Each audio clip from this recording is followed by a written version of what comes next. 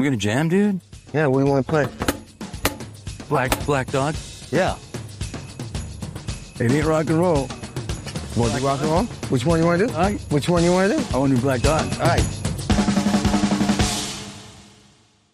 Okay, so talking about Howard Benson, I mean, you were the king of layering. The Daughtry record was a big record for us. It was a big record for me because it's 2006 and he didn't have a band. And it was me, I think it was Josh Fries and Paul Bushnell. Yeah. And we were the band. And we'd get these acoustic guitar and demo thingies and then have to build it into this huge production. And it was usually, when all the drums were done, we spent a day on just guitars for each song. A day per song. Yeah. So, but we would, like, I mean, for me, it was instinctual. You know, like if I heard a song and say it's not over now. Yeah. I'll be very specific. Yeah. We heard.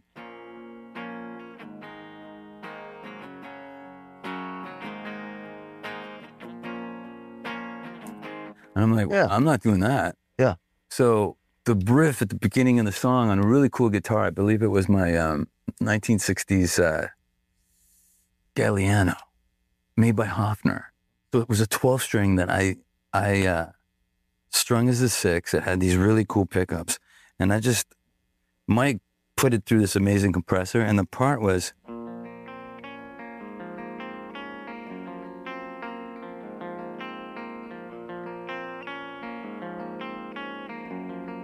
First start singing, and then halfway through, I just... In the verse, still the verse. Still the verse. And then when you put the vocal in, it was like... So that's like core. Good job, Phil. Yeah, right. It's kind of, because you have to...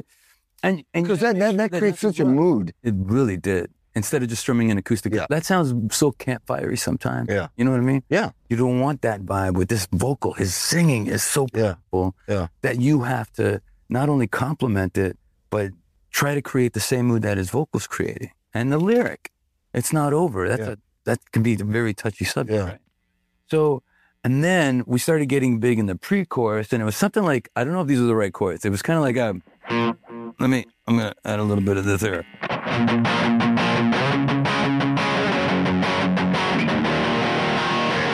It's not over.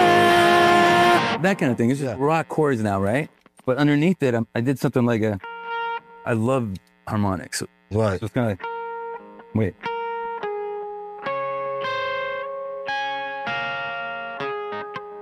Something like that, right? You put that in the chorus. No.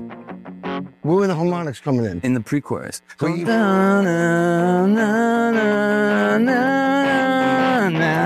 that kind of thing, right? So you just, and it's going with the vocal.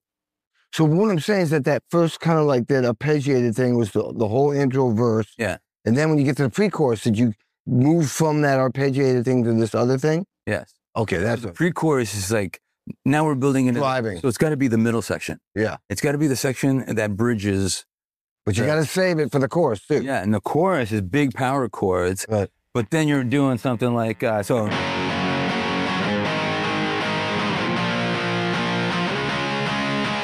It's just the 8th notes, right? So you got to do something that makes it more interesting.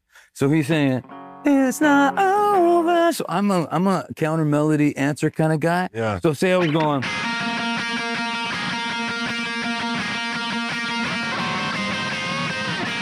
Something like that, right? But what if I answer? What if I echo the line? So, it's not over. Oh, yeah.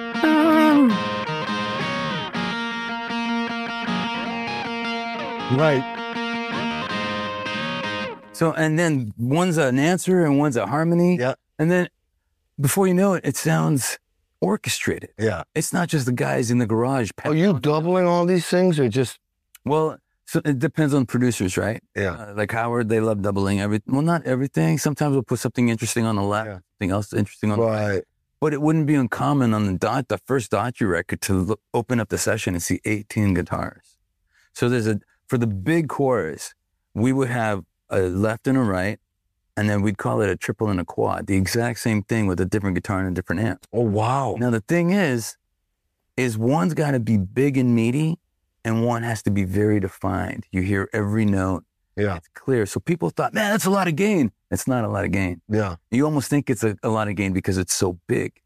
And there was one song, I did a video about it on Instagram a couple of months ago, and it was, there's a song on that record called What I Want, and it's Slash came in and did a cameo solo on it.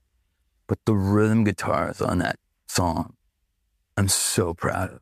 Because I put licks in it and stuff. I put, like, there would be, like, a turnaround as opposed to just going copy and paste. And Yeah. And the cool thing, the sound was, you know, like, I started playing Unchained with the tune. I got the guitar on. It's the wrong guitar for Van Halen. It's a Marshall Major, which is 200 watts, and we got it heating up. And I started playing Unchained because it was drop C sharp. And I look at Mike, and Mike looks at me and goes, holy shit, this has got to be the tone. Okay, let's make it the tone. And then I just started rocking all these things on top of that song, and it was so good. I love memories like that. Yeah. I love memories of being able to and once you get into song 8, it's kind of like, what do we do now? But then it just happens. Song 11.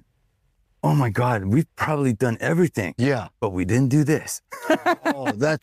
And it's like we were on a roll. That whole record was meant to be. That's how I feel. That's the beautiful thing about playing a whole record like that, because then you're looking at the whole record as like one big song with all these movements.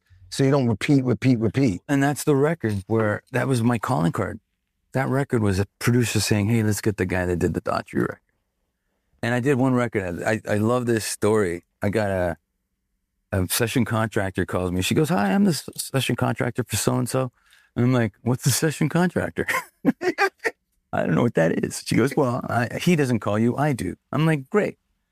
She goes, are you available to come in and do this on, say, Tuesday? I'm like, yes.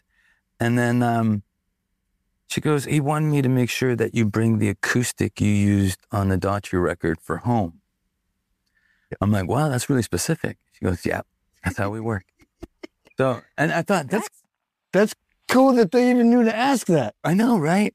They love that sound. I'm like, there's 40,000 different miking techniques once you have even the same acoustic. Oh, yeah. But everybody's aware of that. And what mics? Well, I've had this thing where they say, what? I have to call Mike Plotnikoff. Hey, man. Can you do this session with me? Well, if they don't want another engineer, because they have an engineer. Yeah, I know. And I go, can you ask Hatch? Remember Hatch? Yeah. Can you ask Hatch what microphone we used on the home? Because I don't. Mike is like me. It's like that amp, that guitar, go. He's like, that microphone, go. And if Hatch doesn't write it down, we don't remember nothing. Okay, of course. Dude, I mean, how about this where they clip, we want this, and this, and this, and this, and this, and you get there and you do it, and they're like, no, we don't want that. But, you know what I mean? That happens too. Yeah, and that's cool. You know what? Let it flow wherever it goes, as long as you end up with a touchdown. But you know what's funny? There was one, I can't even, I should come in ready. Like there's a song, because we recorded the first Orianti record. Howard Benson did that. So she liked the Daughtry record. I'm coming in, I go, so what am I doing? She's like, I want you to play all the rhythms, and then I'll just do the solos. I'm like, great, no problem. Yeah. So a song came in, and for the Orianti record, and you hear the demo, and you know it needs a verse part. Right. So I come up with the verse part, and lay it down. It goes out. 6 months later, I'm working on a Kelly Clarkson song, a new Kelly Clarkson song, and the verse part on the Kelly Clarkson demo was the part I recorded on Orianti's record. Same producer? No, different producer on the demo. They just stole my verse idea, made it into a demo for the next. Yeah. And then I'm like, Mike's like, is this gonna be weird? I go, what? Well, learning your part. Yeah. I go, I got to change it a little. You're going to have one. Yeah. And he goes, yeah, that makes sense. And then, the record company always goes, hey, so, we got a little demoitis over here, and why did he change that part? He goes, because it's the part that he played on another record. Yeah, no kidding. No kidding. Jesus. Isn't that funny? What about like Chris Cornell? What the heck what was that like? What was because the songs are all different than like Kelly Clarkson or Daughtry. That was, first of all, what an experience. Yeah, I know. Because it was, they call me and they say, hey, we want you to play on a Kelly Clarkson song. Chris did a whole record with Timbaland. Yeah. And it was very not rock. Well, I didn't like it at all. It was like completely different. This label was like, we got to put out a rock single. So we're going to send you over to Howard Benson. So it was me and Josh, I think, again. And we were playing on the Chris Cornell song. And Chris wasn't there. And then I went in the next day.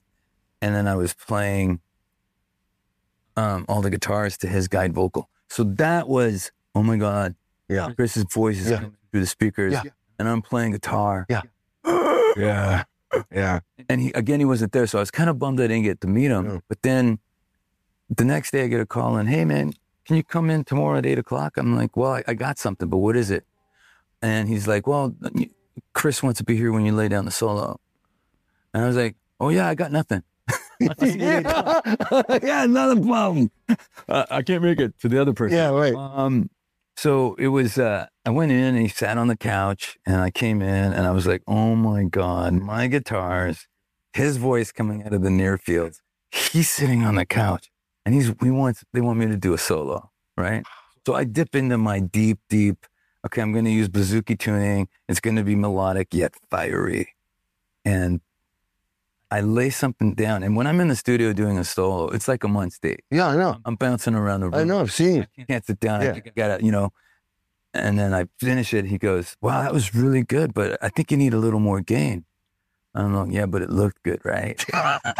And he laughed. And I'm like, I broke the ice with Chris Cornell. Yeah! What was the songs like? Were they? One song, it was called Long Gone. Was it anything like? No, But no, it wasn't like Soundgarden. It was just an amazing song with a wicked, wicked vocal performance. Right, of course. And then I got to do my thing, and then it was, but it's funny. I made a video it's on my YouTube channel, PhilX1111, of me breaking down what I played on it.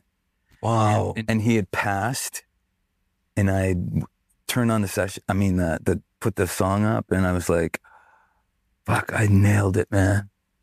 It's such a beautiful guitar intro. You know what? I couldn't even play it for you right now because I don't remember. It's been so many songs ago. But I don't like being the guy in the studio. Hey man, let's take a selfie before we track. I hate being that. Yeah. So, but that's the one selfie I didn't get. I regret because he's not with us anymore. I got one with him. I did Kennedy Center Honors with him. Yes. Check this one out. So this is my first Kennedy Center Honors. We're honoring the Who. So he's the one that's going, you won't get fooled again. Perfect. Okay, and Dave Grohl did Who Are You, Who Are You, Who? Anyway, so I got his text number. And this is the first, I didn't know that Kennedy Center Honors, they edit a lot. Oh. When he came out to You Won't Get Fooled Again, for some reason he wanted to sing with a mic cable, not a wireless. He came out there. He's the last guy, the last of the whole show. Cable came out.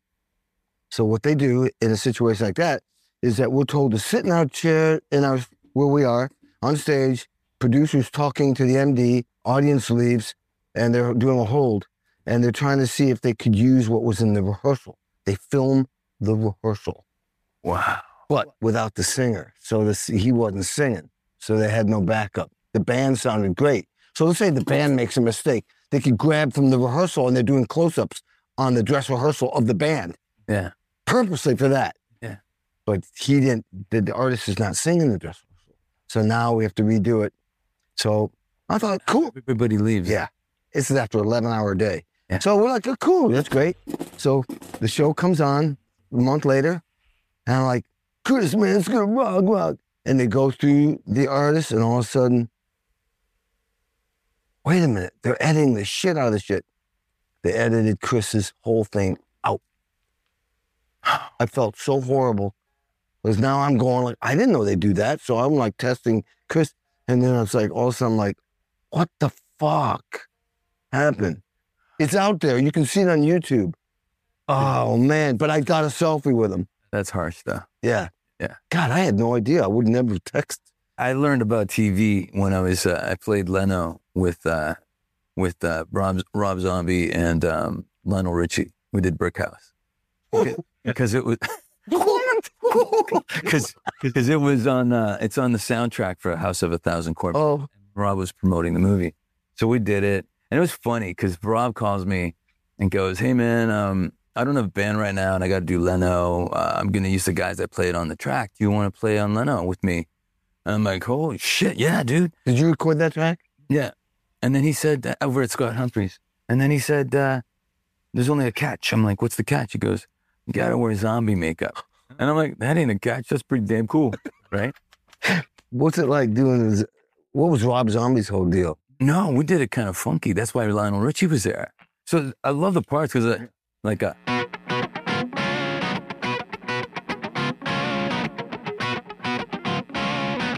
yeah. And I think it's two parts together. I kind of go like oh, right. Cleaner sound. Listen to that chord. Yeah. So and then we did that, and then obviously there was heavy guitars, and then some wailing at the end. That's the main part that everyone. That everybody. So he's creating vocals, and then it's freezing, like you said. You get into a studio, like a TV studio. It's freezing, so everybody stays awake, I guess. Yeah, exactly. And then so they had a rapper do a middle bridge rap, Right. and she got lost. So the guy Richie and Lionel and Rob came in late on the section.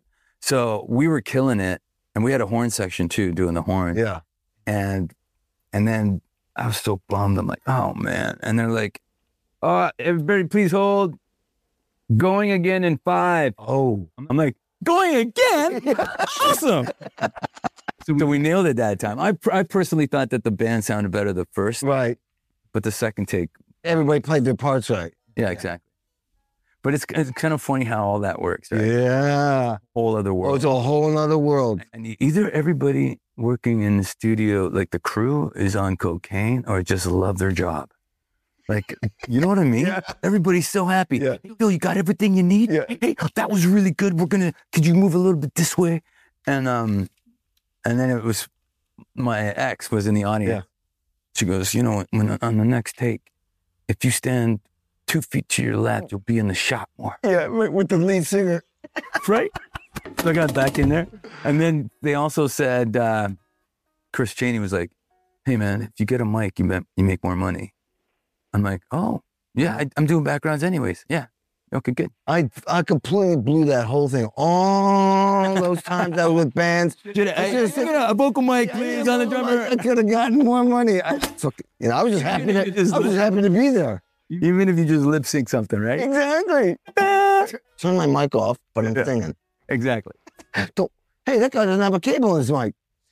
So, all right. So give me so if you were doing something for like Avril Lavigne or Kelly Clarkson, that's a whole nother world.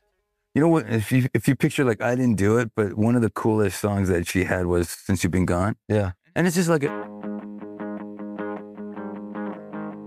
it's like Cleaner sound. and then it picks up in the like, obviously in the chorus it gets shoot. But so many things were like a drone note and a melody, like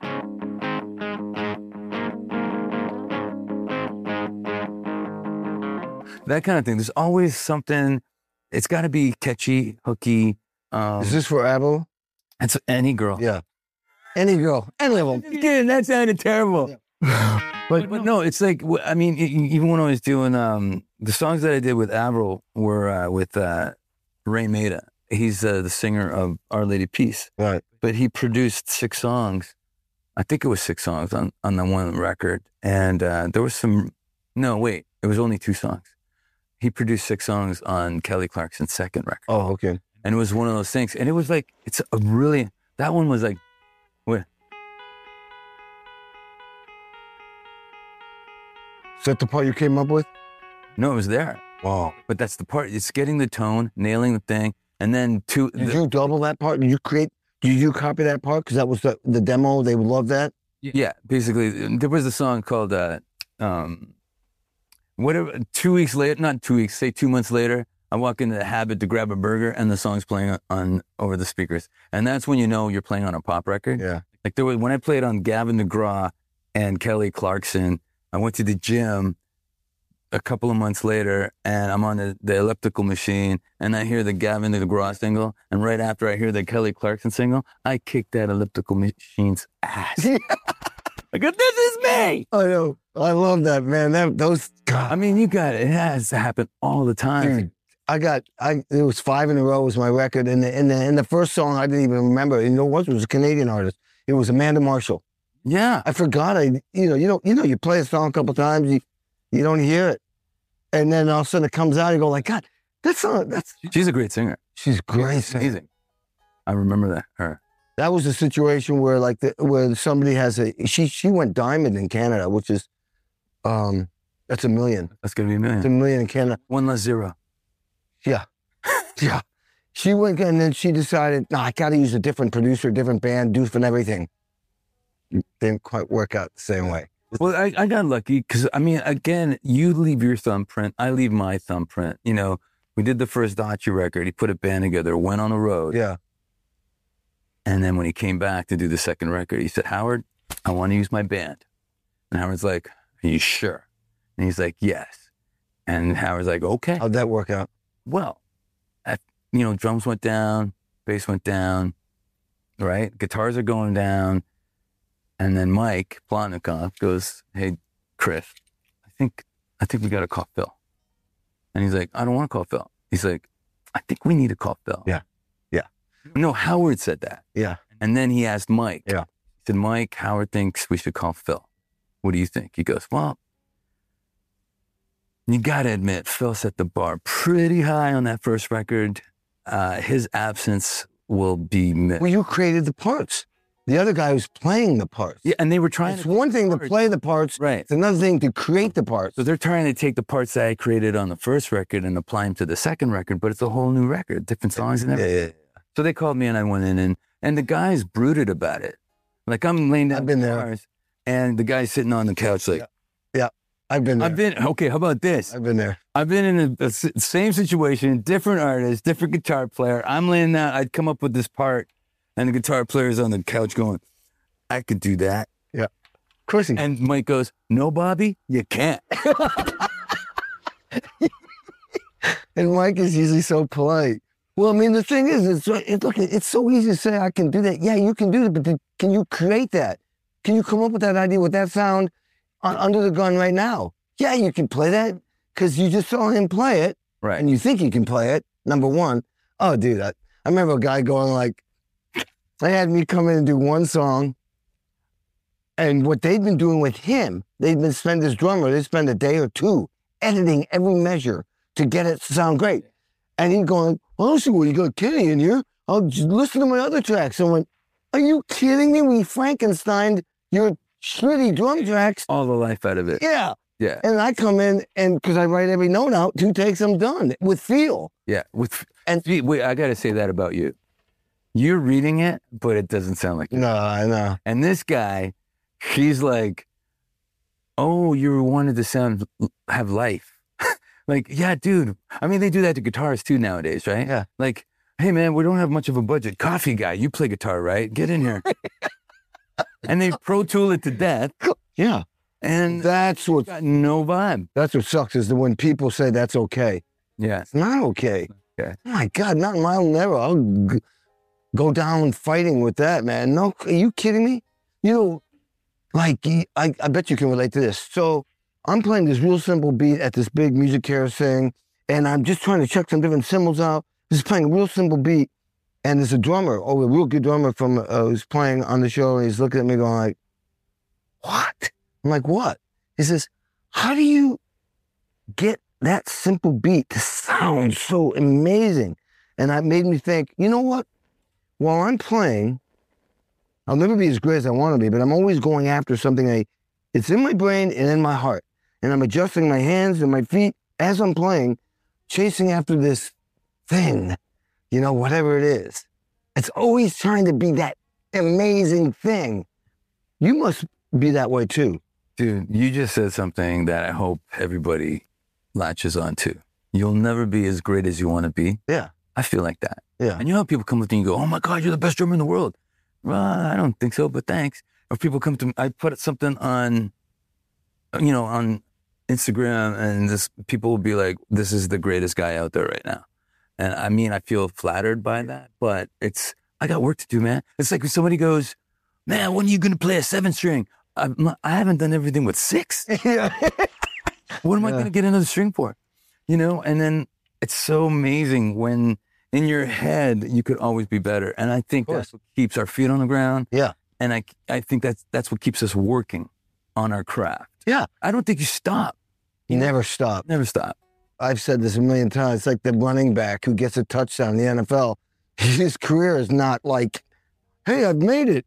You can't set it and forget it like, yeah, I got a touchdown. No, dude, you got to do it again and again and again and again. And everybody's a different idea. Like, this was the funniest thing. Mm-hmm. Because it makes like, okay, I played 85,000 people at Wembley Stadium with Bon Jovi with a local opener.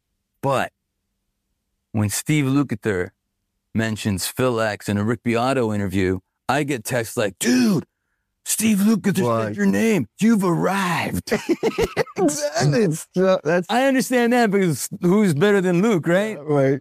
But, oh yeah, like Wembley means nothing. All right, now Phil X and the Drills. Now it's all you. Now what's that all about? I need a slide. Do I have a slide? I don't have a slide. I don't know. Fuck, Can you use this? Wait, this is a song that you love. But you know what I'm saying? Like, so with Phil X now you got it's an open palette. Can you bring me? It's like a little yellow pouch that's in the case in the big pocket. Okay, let's talk you off the ledge. Yeah. I got to do it. Ooh. Is that with a slide? I'll show you what I'm fucking doing. Talk off the ledge. The ledge.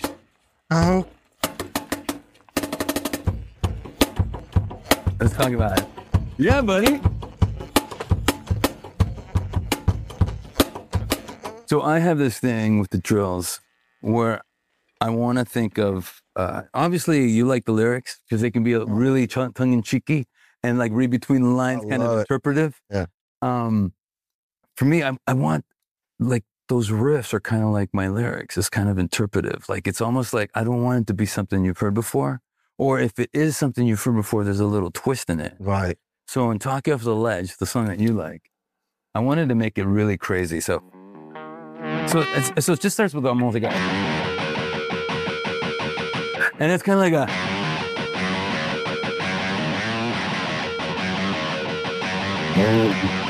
In the verse... Yeah. Because I'm a knucklehead. Yeah. I go... Right.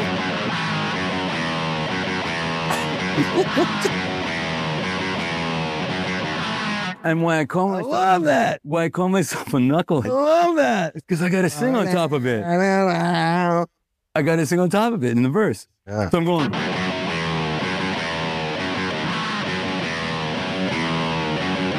You got your feelings in a bunch of down. I'll tell you comes a thinking quick again. Sit with you, I needed to be over you and started with an innocent cup of Joe. Now you wanna know, now you wanna know, now you wanna know. I gotta talk you off the ledge. Gotta talk you off the ledge. Dude, did you do the lyrics, the rhythmic in your vocal first, or did you come up with the lick first? You know what I mean? Because you have to, and you have to sing all that shit on top. Many people ask me how I do that. So we have another song called Kiss My Troublemaker. Yeah, I love that one.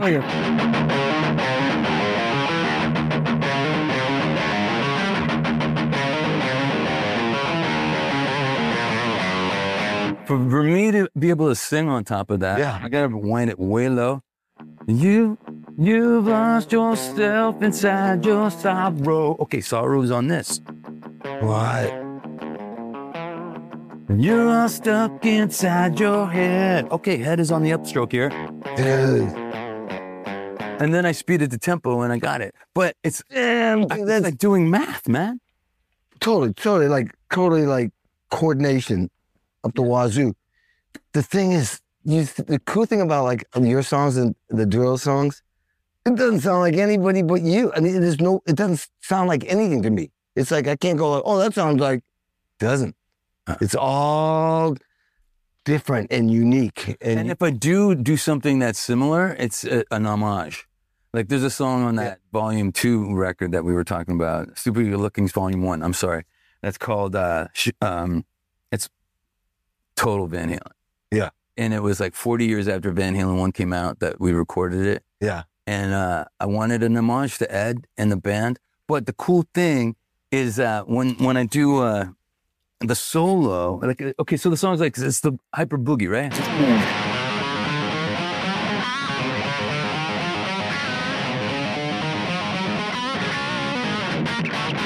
That kind of thing, right? So when I'm doing that, you have that whole, you know what it is. I go, okay, this is an homage to Van Halen. Oh, yeah. Right? Yeah. And there's a song, this solo, I want it to be like I'm the one where there's key changes. And then, so I do the solo where there's key changes but I'm doing Phil X licks. I'm not doing Eddie licks. All right. So it's kind of, I'm in. Oh, I see. That's the homage, yeah. So that's how I felt like, it was kind of like, I mean, my signature licks are like that.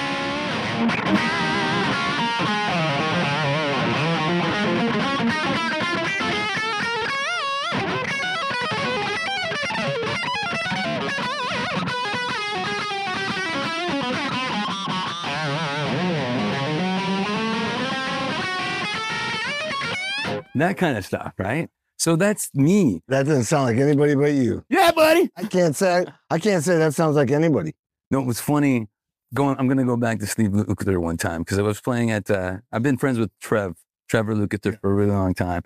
Finally gets his dad to come out to see the drills at the Roxy. So now I'm playing at the Roxy with the drills and Steve standing right there. And it's freaking me out.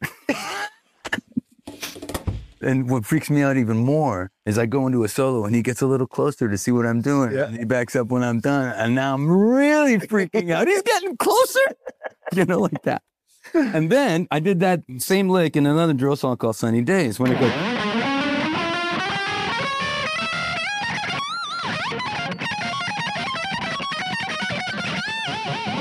That's crazy stuff, right? Yeah. But he came up to me on the street and he said, hey, you did this one lick where your hand was going one way, but it sounded like it was going another way.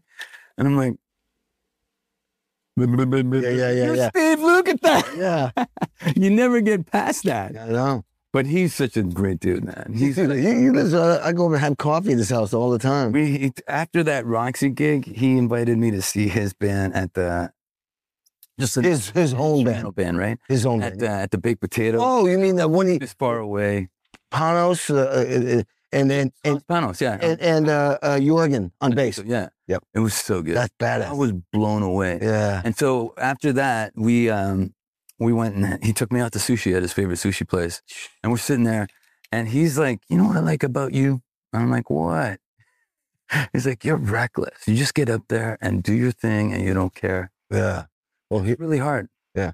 And I'm like, yeah, but you got that. He goes, yeah, he's totally that. I don't have that. I go, dude, I just saw you at the Baked Potato. You smoked it. He does have that. Yeah. He's so humble. He's so humble. He's so humble. Remember it at the G4. Yeah, G4. When he goes, I don't know what I'm doing here. Everybody's better than me. I'm like, shut up. I know. It's like, I love him so much. And he's so inspiring. I know. And what a natural. You know what he liked? Natural.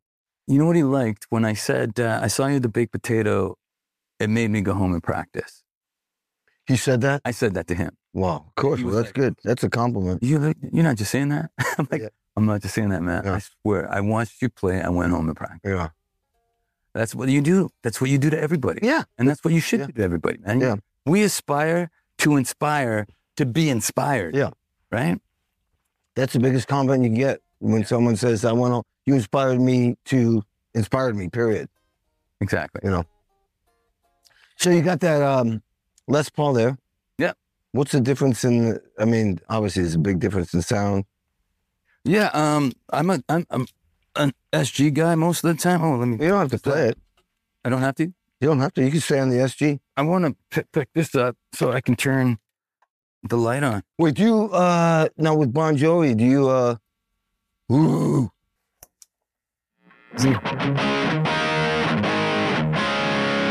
Hey, you still sound like you. That's right. Okay, so like what I was talking about in the, when we were talking about playing in Bon Jovi and respecting the band.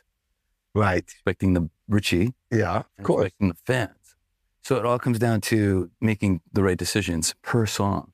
Yeah. Right? Like there's something about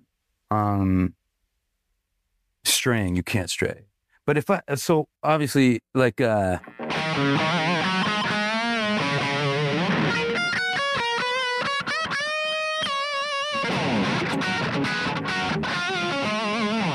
so forth. You're living on a prayer. You can't stray from that solo, right?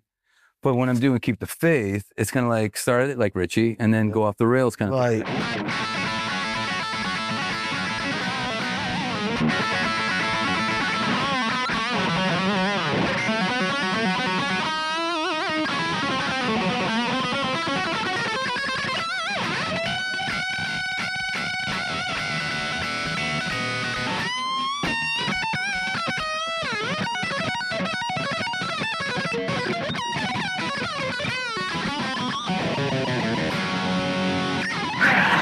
That kind of thing. John must love that because it's like it's Richie, but then it's well, there was one video, and I think I posted it when it came out. I don't know if it was 2017, 2018. I did that, and the look on his face was, "Oh no, he likes it or he doesn't like it." And he goes, "That was a kick-ass solo," and he holds his arm out, giving me the bow. Yeah, it was pretty cool. Yeah. Yeah. Oh, with Bon Jovi, do you have a lot of guitars? Well, or you stay pretty much on one? No, it's like 15. Yeah. Yeah. What happens? The tunings? Tunings. Yeah. Plus, you can't play the same, you can't use the same guitar for Raise Your Hands. Oh, yeah. And Lost Highway. Yeah. Right? So one's a single coil, one's a humbucker. Yeah. For sure. And then sometimes you want to use a Les Paul, and sometimes you want to use when you play, for instance, I'll Be There For You, you need a Strat. There's some bluesy licks in it. Yeah. Yeah. I go back and forth. I love a Les Paul for something like Bed of Roses because you need the neck pickup. Right. It's got this sweet, velvety, smooth woman tone with the. Yeah. It's something that you really need. And for me, a lot of guys, on one guitar, without changing pedals or anything like that, I got that happening, right? I switched to the treble pickup for the... Wow.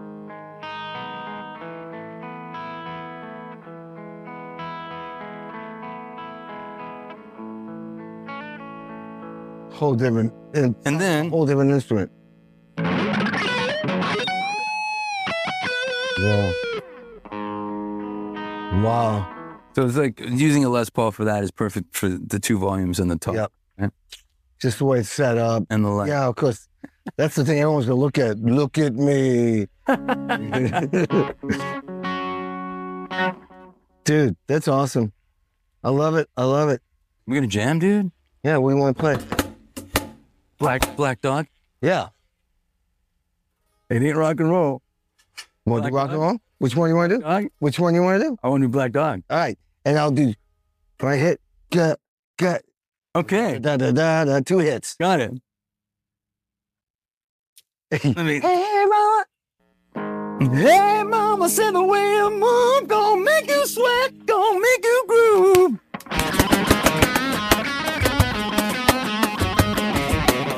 I'm tired of way you shake that thing, gonna make you burn, gonna make you sting.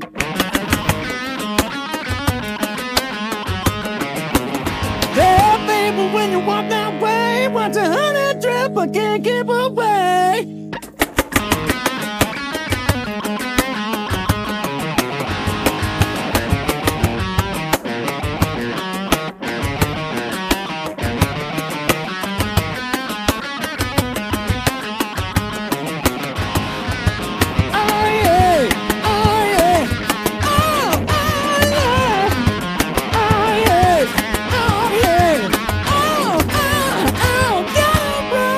Gotta roll.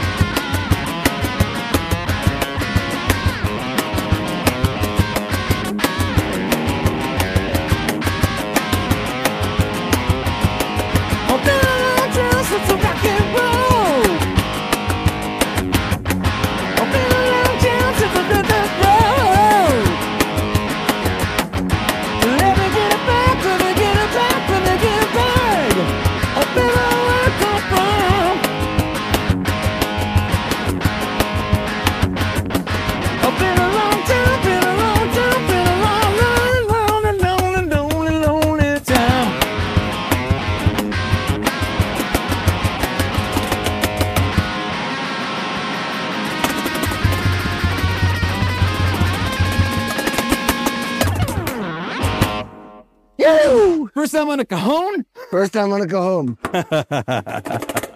Dude, I miss the cymbals. I know. I was going to get a little drum set, but it was so buried deep into my closet, I just pulled out the cajon. Because it was right there. Oh, dude, that's so funny. Thanks, dude. So much. Thank you. Hanging out.